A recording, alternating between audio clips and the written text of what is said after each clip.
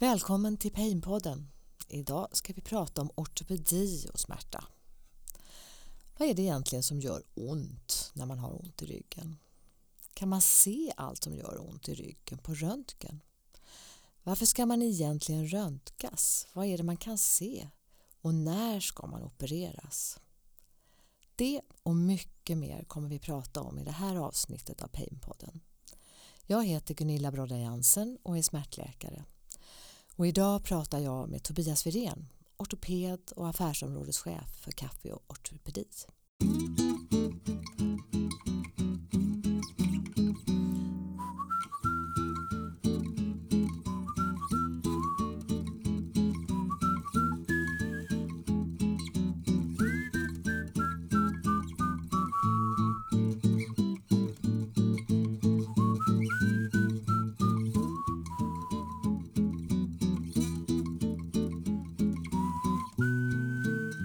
Välkommen Tobias.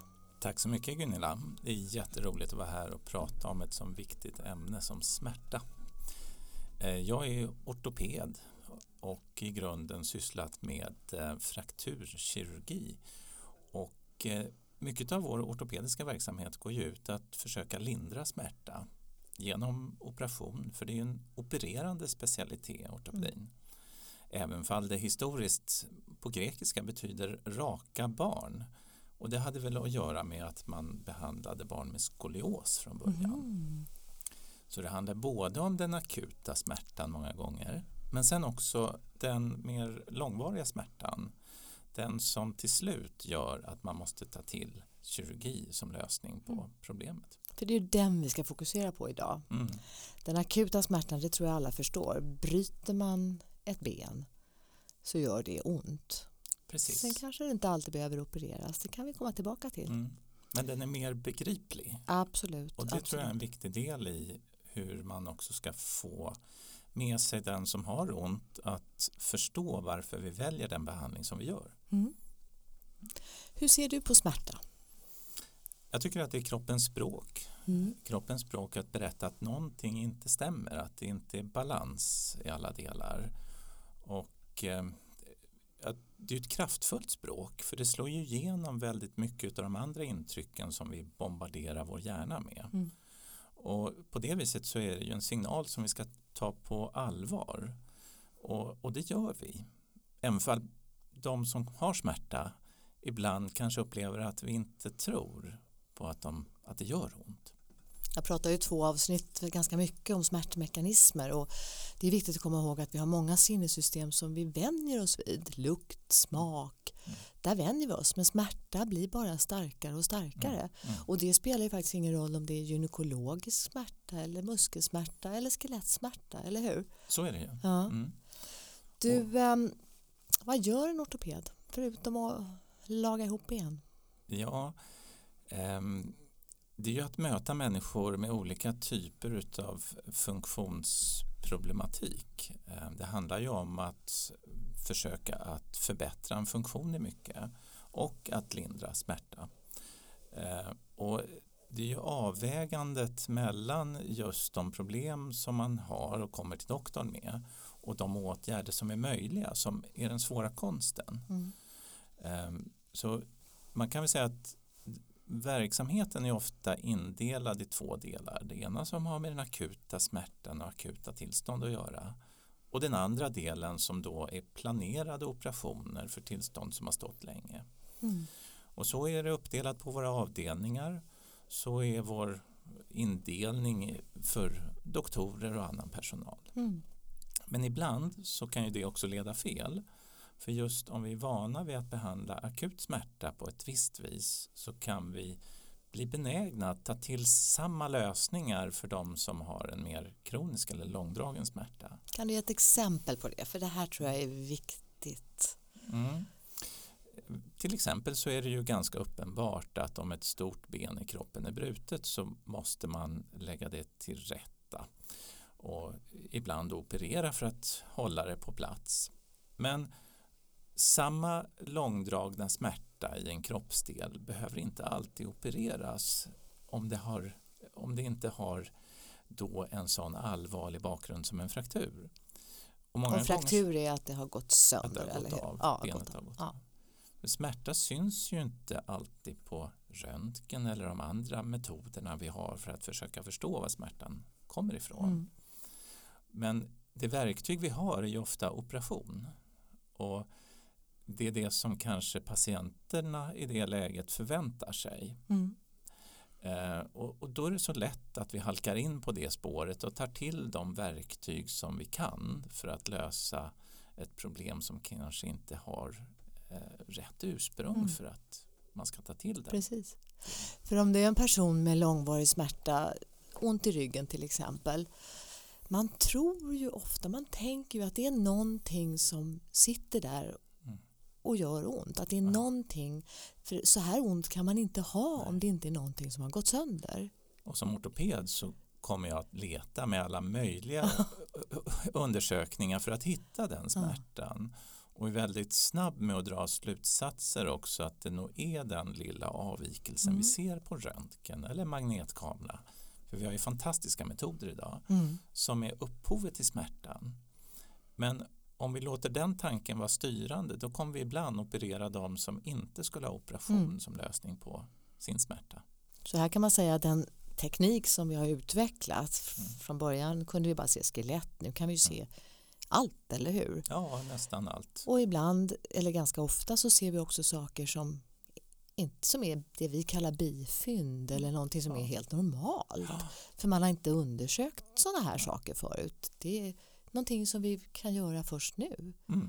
Vi vet egentligen kanske inte hur en normal 40-50-åring ser ut i ryggen, eller? Vet ni det?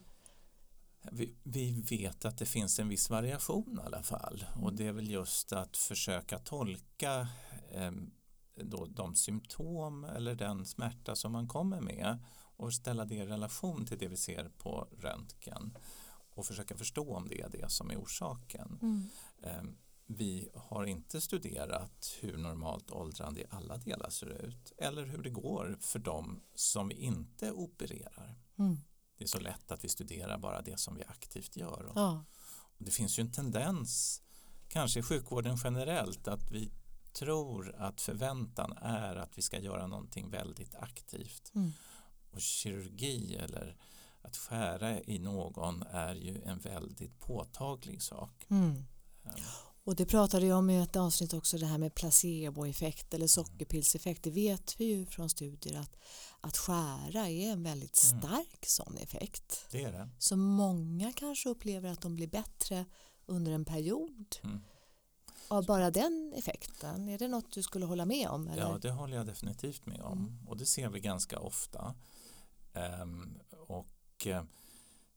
Sen är det ju svårt ibland att göra studier som tydliggör det här riktigt. Att skära eller inte skära är inte alltid så lätt att lägga upp sådana studier. Eller att skära i huden men inte göra resten av operationen. Den typen av studier är svåra och etiskt också diskuterbara om man kan göra det.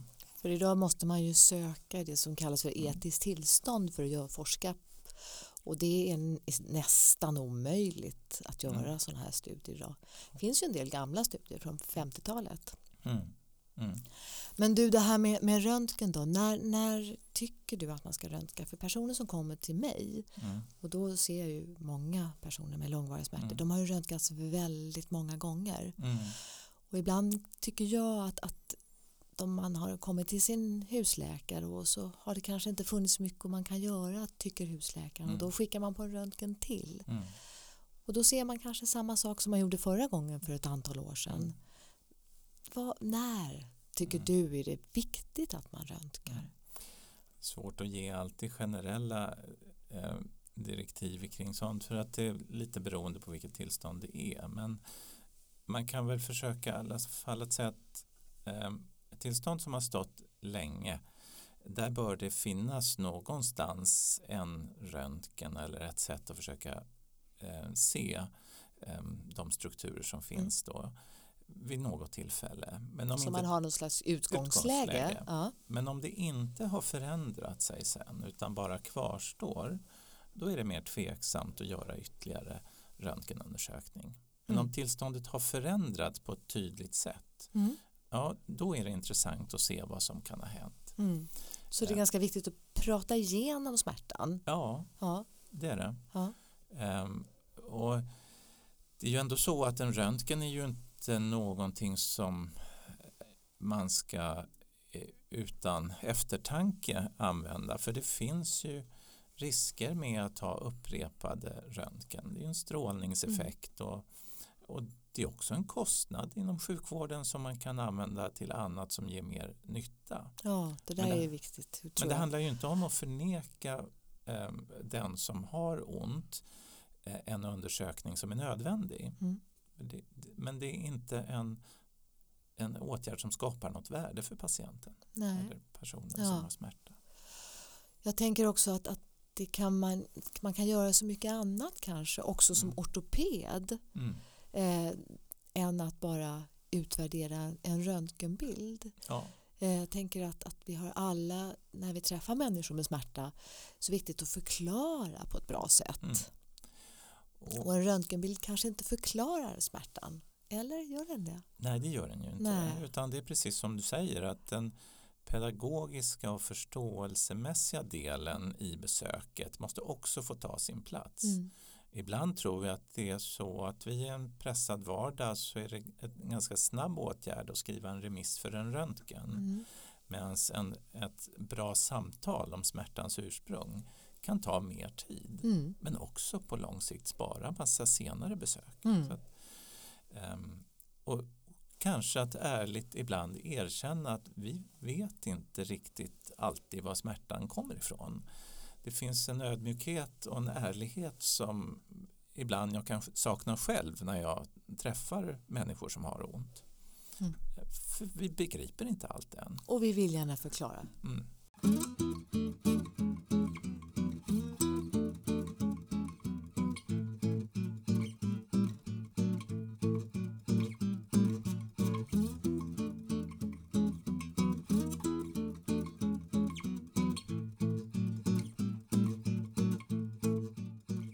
Du, om vi tänker på det här med om man nu ska opereras. Ortopeder gör ju mycket operationer. Jag tänker på knä och höfter. Vi har ju en väldigt mycket utbytbara kroppsdelar nu för tiden som ju hjälper väldigt många människor.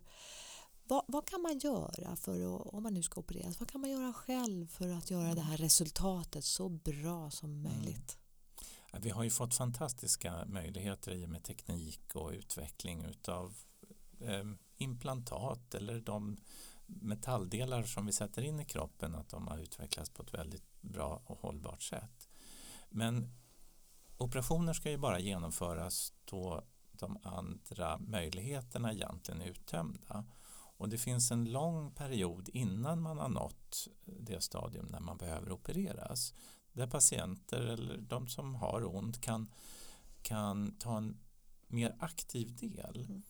Vi kan börja träna våra muskler. För bara för att vi sätter in metall i själva leden så blir ju inte musklerna starkare eller mer koordinerade. Det kan vi göra redan innan det är dags för operation.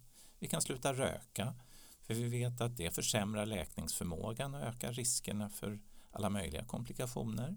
Vad är det rökningen som gör att det försämrar? Ja, det finns ju både genom kolmonoxiden och nikotinet effekter på kroppen som gör att vi ser sämre läkning, ökad risk för infektion och den allmänna konditionen kan ju också påverkas. Så ett mer hälsosamt leverne innan man hamnar i läge att behöva opereras. Det är ju väldigt, tänker jag, svårt om jag kommer att ha väldigt ont i min höft eller mitt knä och så säger du att det är upp och sluta rök, upp och rör på dig. Så gör det ännu mer ont. Smärtan kommer ju inte att försvinna eller säkert tydligt minska för att vi börjar träna eller försöka hålla igång.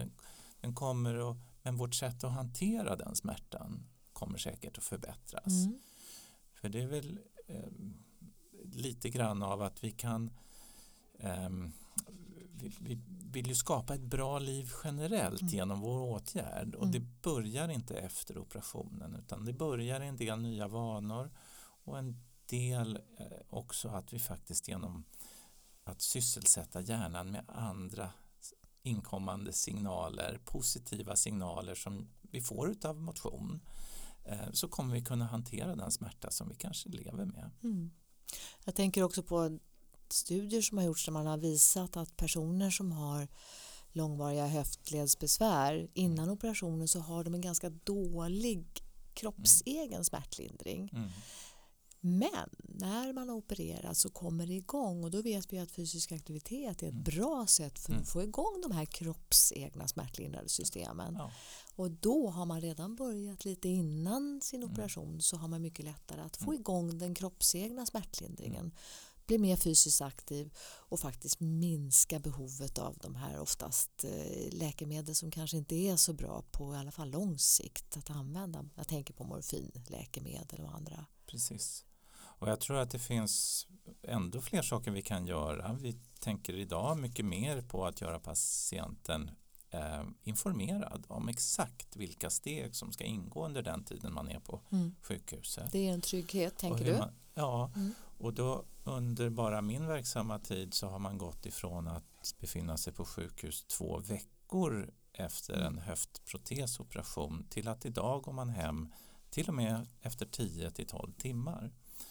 Och det är samma människor, det är ungefär samma proteser som vi använder, men de är med på det som ska hända. De är trygga och de till och med driver oss som doktorer framåt och säger att nu ska det här hända, för det har jag läst. Jag vet att man ska stå här vid sängen eller göra de här övningarna. Och får jag bara bryta in det, för det är ju en väldigt viktig sak du berättar. Därför att ligga på sjukhus, det är inte alltid så bra för oss människor, eller hur? Det finns risker med det. Ja. Och man vet att om man så ligger vi är inte längre elaka, på sjukhus. menar jag, att vi bara skickar hem folk. Nej, och ligger man längre på sjukhus så kan man dra på sig de bakterier som alltid finns på sjukhuset. Men är man kortare tid på sjukhus så minskar den risken. Och risken med att få proppbildning eller liknande utav långvarigt sängläge minskar vi också. Så det här gör vi ju för att det blir bättre resultat för den som är opererad. Och det finns ett gott uppsåt från sjukvården, men där vi ibland brister i att lyckas kommunicera det. Så att man kanske mer som den som har sökt hjälp känner att jag blivit förvägrat något som vore möjligt. Man blir väldigt orolig och osäker. Och med det så minskar ju då den kroppsegna förmågan till smärtlindring, eller hur? För vi vet att stress, både långvarig och akut stress, motverkar rent biologiskt vår kroppsegna möjlighet till smärtlindring. Ja, och vi ser det idag. Vi ger mycket mindre smärtlindring idag efter de här stora operationerna. För de som har genomgått operationen är så pass mycket mer trygga och insatta i vad som händer. Och är aktivt del i att göra resultatet bra. Man tar ett eget ansvar för det här. Jättespännande. Du, det här med att ha ont.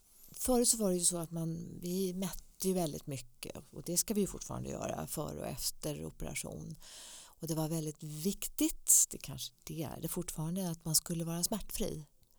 Har du någon kommentar lite grann kring hur vi tänker idag, eller hur du tänker kring det här med smärtfrihet? Precis, vi har ju lärt oss det att den här förberedande delen, i den ingår ju också att förklara att efter operationen så kommer man att känna av sin opererade kroppsdel. Vi lägger under operationen en ryggbedövning tillsammans med en bedövning utav själva leden, utav knäleden till exempel, med lokalbedövningsmedel. Men många gånger förr så kände vi att när man kom ut på uppvakningsavdelningen så skulle vi nog ge lite extra morfin till exempel i sprutform. Och då hade man ju nästan ingen smärta kvar. Idag låter vi smärtan finnas där som en signal, men inte som ett oroande tecken, utan den finns där hanterbart och bra. Och vi har informerat om att det kommer vara så. Och då kan vi slippa ifrån mycket av de negativa effekter som finns utav att vi har sprutat in stora mängder morfin på de som har opererats tidigare. Och det är effekter som, kan du ge exempel? Ja, illamående, kräkning. Ofta gick de första dagarna åt till att må dåligt av morfinets effekter. Idag mår man så pass bra att man kan stå vid sängen och till och med då gå hem efter ett halvt dygn med tabletter bara. Smärtan finns där, men det är inte en farlig smärta och den är begriplig för den som är opererad. För det är ju ofta så att de här kroppsdelarna byts ju kanske på lite äldre personer. Och då har man väl ännu mer känslighet för just morfingruppens läkemedel. Ja. Inte bara det du berättar med illamående utan också yrsel och saker som faktiskt gör att man inte kan hoppa upp och rehabilitera sig själv efter operationen. Men så är det. Ja. Så är det. Och det är viktigare många gånger att kunna ha kontroll över sin muskulatur när man har fått en ny led insatt. Och då kan de här kraftfulla smärtstillande ibland slå ut den förmågan. Och vi vill, det är ju en i övrigt fungerande människa som bara har fått en led som har en ny led som fungerar bättre. Och då ska man inte slå ut funktionerna för hela människan, tror jag. Det låter rimligt. Ja, vi har lärt oss i alla fall under de senaste åren att det fungerar så. Och i slutändan så blir det bättre för patienterna. De har en bättre upplevelse av det här. Kommer igång snabbare. Ja. Istället kanske man kan få då en liten sockerig dricka eller till och med ett glas champagne i framtiden kanske för att fira att man faktiskt klarade av den här operationen istället för morfin.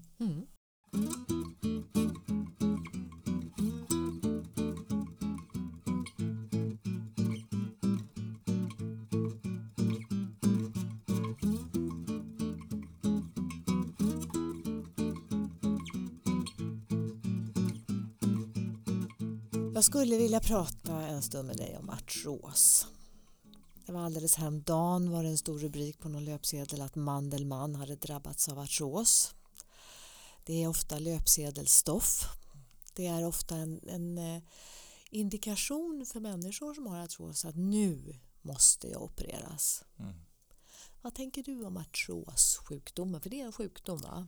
Det är en sjukdom. Det är ju en sviktande led, brukar man ju säga. En åldrande led som sviktar i sin funktion. Och den har ju ofta ett väldigt cykliskt förlopp. Det finns bättre perioder och det finns sämre perioder. Och i de sämre perioderna så försöker vi då lindra de besvären som uppstår.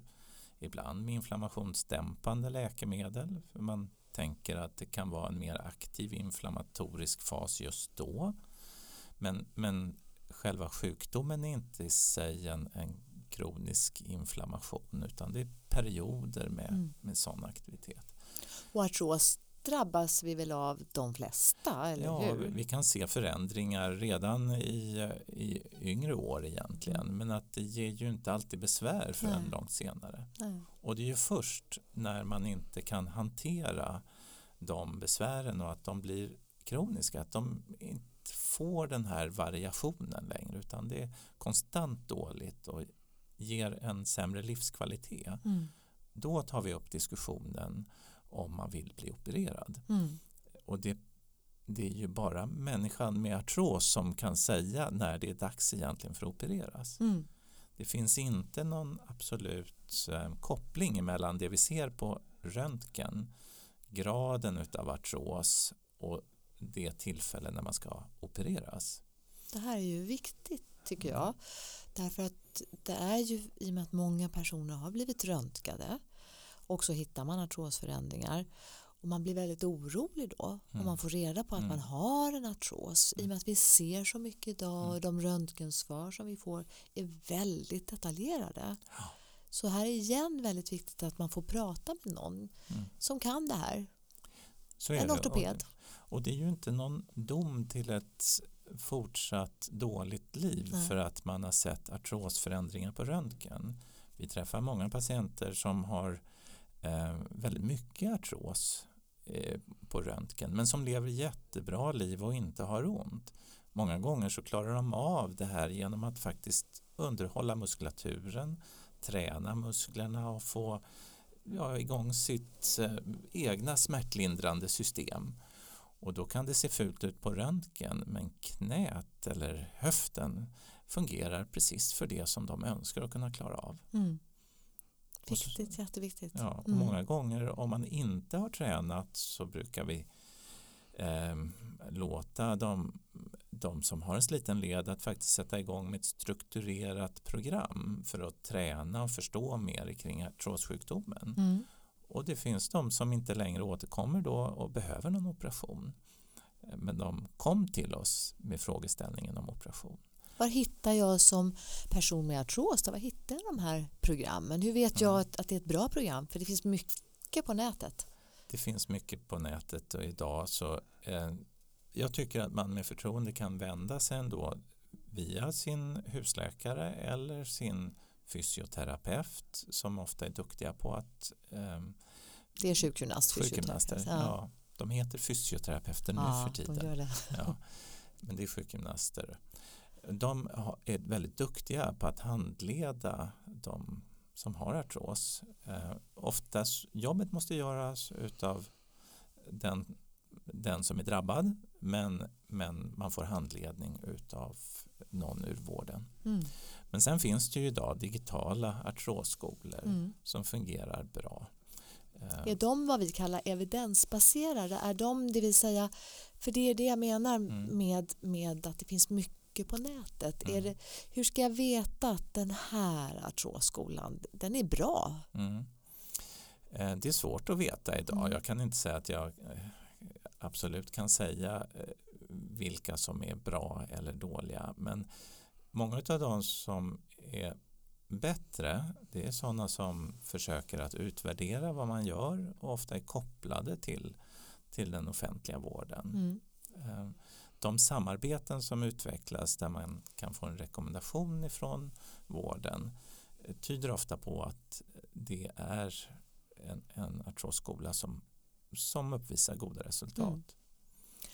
Det här med quick fixes, vad tänker du om det? Och smärta ifrån rörelseapparaten. Sprutor, eller? Ja, jag tänker också på att ibland kan det ju vara så att personen kommer till mig och säger att de har varit hos någon behandlare som säger att bara du gör så här så går det över. Vi drömmer väl alla om att fixa de problem som uppstår snabbt och enkelt och utan någon större insats kanske utav mig själv. Men många gånger om det är en långdragen smärta så handlar det ju om ett målmedvetet arbete på många plan, tror jag. Och då är quick fixes ingenting som annat än för stunden kan ge en bedräglig lindring. Vi använder ju mycket sprutor, vi smärtläkare förr i världen, och vi har ju nästan gått ifrån det. Därför att det just ger lite av den här placebo- eller sockerpillseffekten, men sen ger det inte så mycket mer.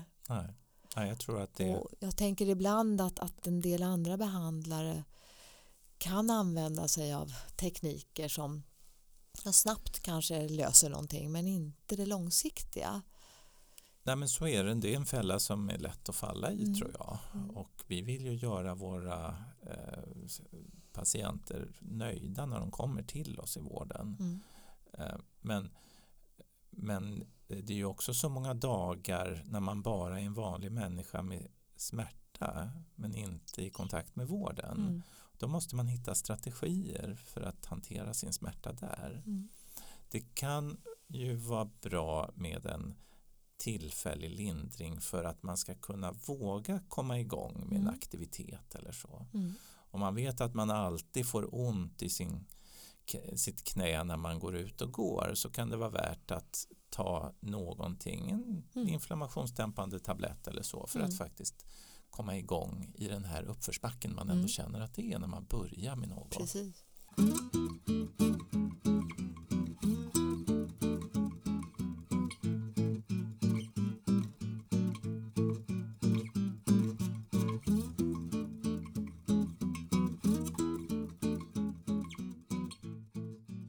Hur Hur samarbetar ortopeder med då sjukgymnaster eller fysioterapeuter, naprapater, kiropraktorer? För där behöver vi ha någon slags samsyn, tänker jag. Har du några tankar kring det? Vi är ju beroende av att vi alla kommunicerar kring smärta på ett likartat eller bra sätt. Och alla de yrkesgrupper som du nämner är ju väldigt vana och duktiga vid att förstå hur kroppen fungerar, hur muskler beter sig och så. Så man kan ge den teoretiska bakgrunden.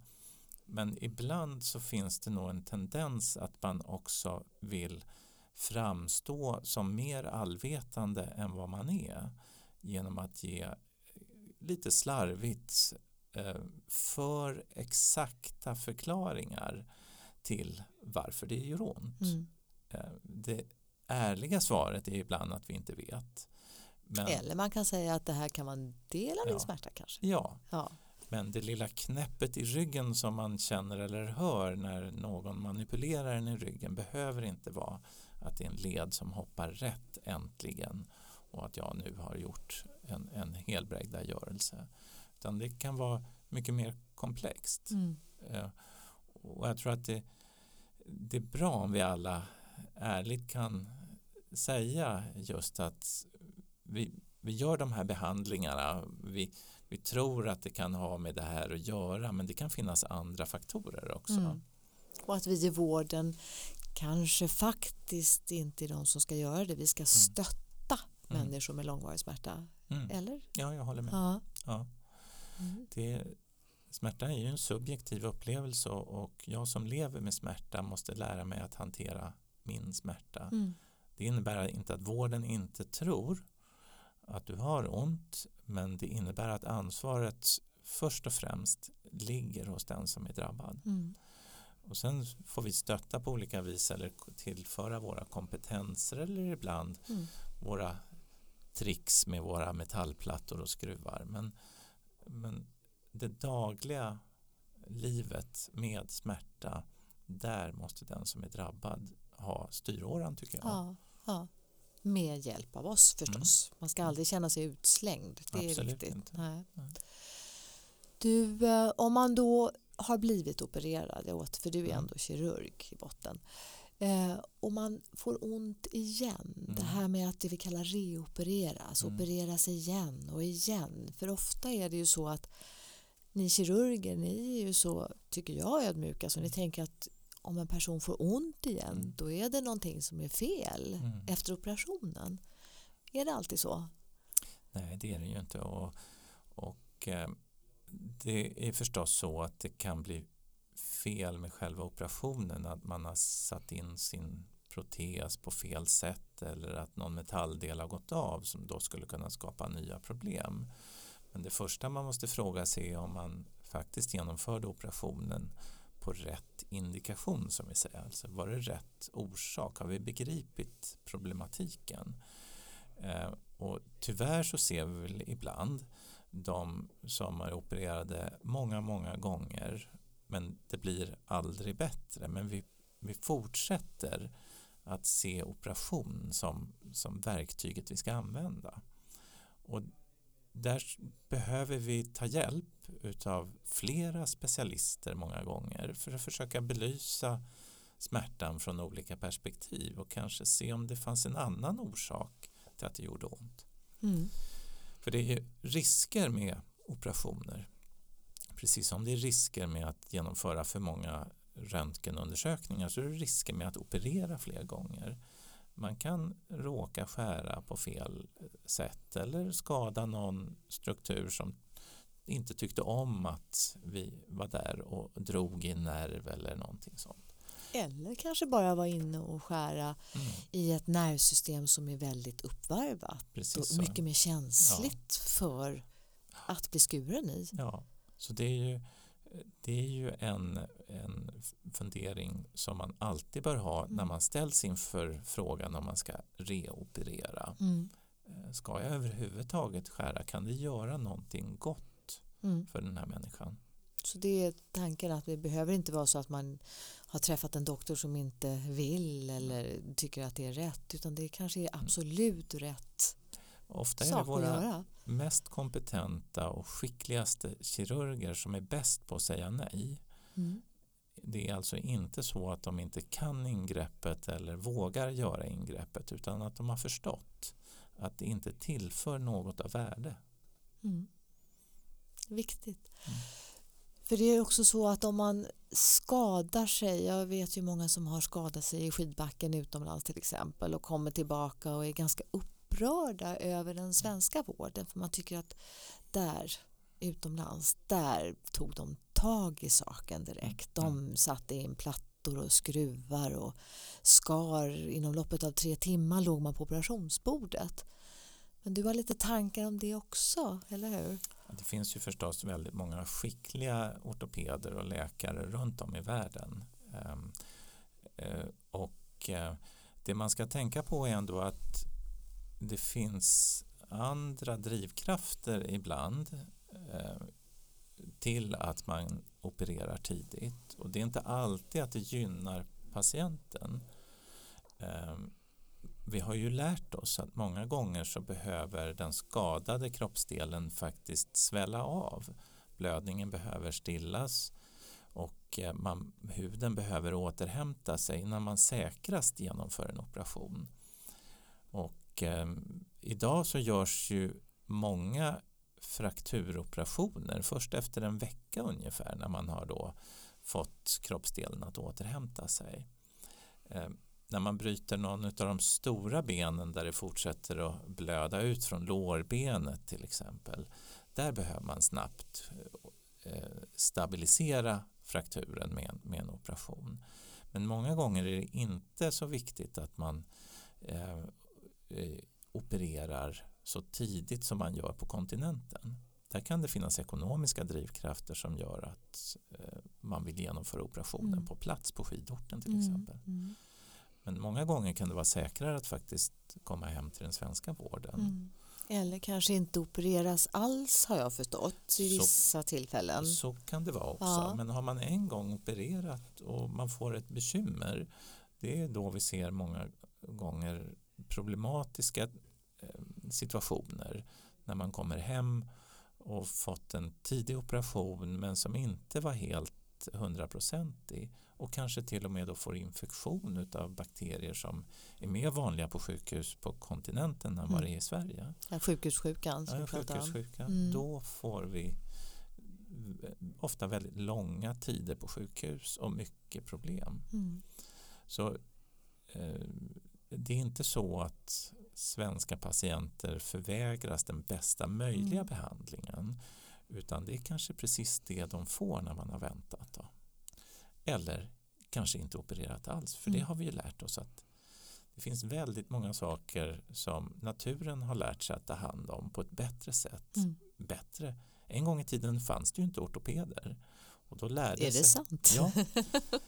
Och då utvecklades vi människor för att kunna läka frakturer på ett bra sätt ändå.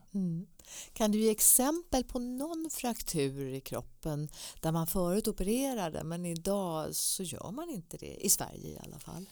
Ja, det pågår en bra diskussion när det gäller väldigt många frakturer egentligen, och det är väl framförallt på arm- och axelfrakturer som vi har sett att det blir lika bra många gånger när man inte opererar våra överarmsfrakturer och ibland vissa handledsfrakturer. Och det finns ju trender och det finns också tendens att man vidmakthåller traditioner och vanor. Har man blivit upplärd att man ska sätta in metallplattor i handleden när man har brutit handleden, då är det ofta den metoden som sitter kvar väldigt länge även efter att det är motbevisat att det var det bästa. Så det här att få in nya rön är viktigt. Det här studier för att förnya. Ständigt ifrågasätta det vi gör och fundera över om det faktiskt är bara vana och tradition eller om det är det bästa. Och det svåra är ju inte att göra saker, utan det svåra är att inte aktivt göra det som man är tränad till.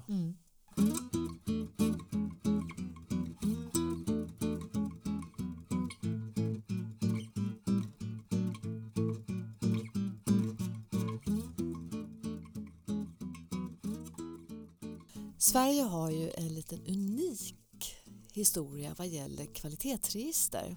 Det vill säga vi samlar in data på personer, patienter regelbundet med frågor och formulär. Och ni ortopeder har ju ett stort antal register som jag tror många inte vet om att man faktiskt kan komma in. De är helt öppna för allmänheten. Vad tänker du om hur kan man använda de här om man nu ska opereras för någonting till exempel? Ja, de svenska nationella kvalitetsregistren är en riktig skatt egentligen. Det är ett 100-tal kvalitetsregister generellt och ett drygt dussintal som är ortopediska. Och världens första register i den här aspekten var ju knäprotesregistret 1975.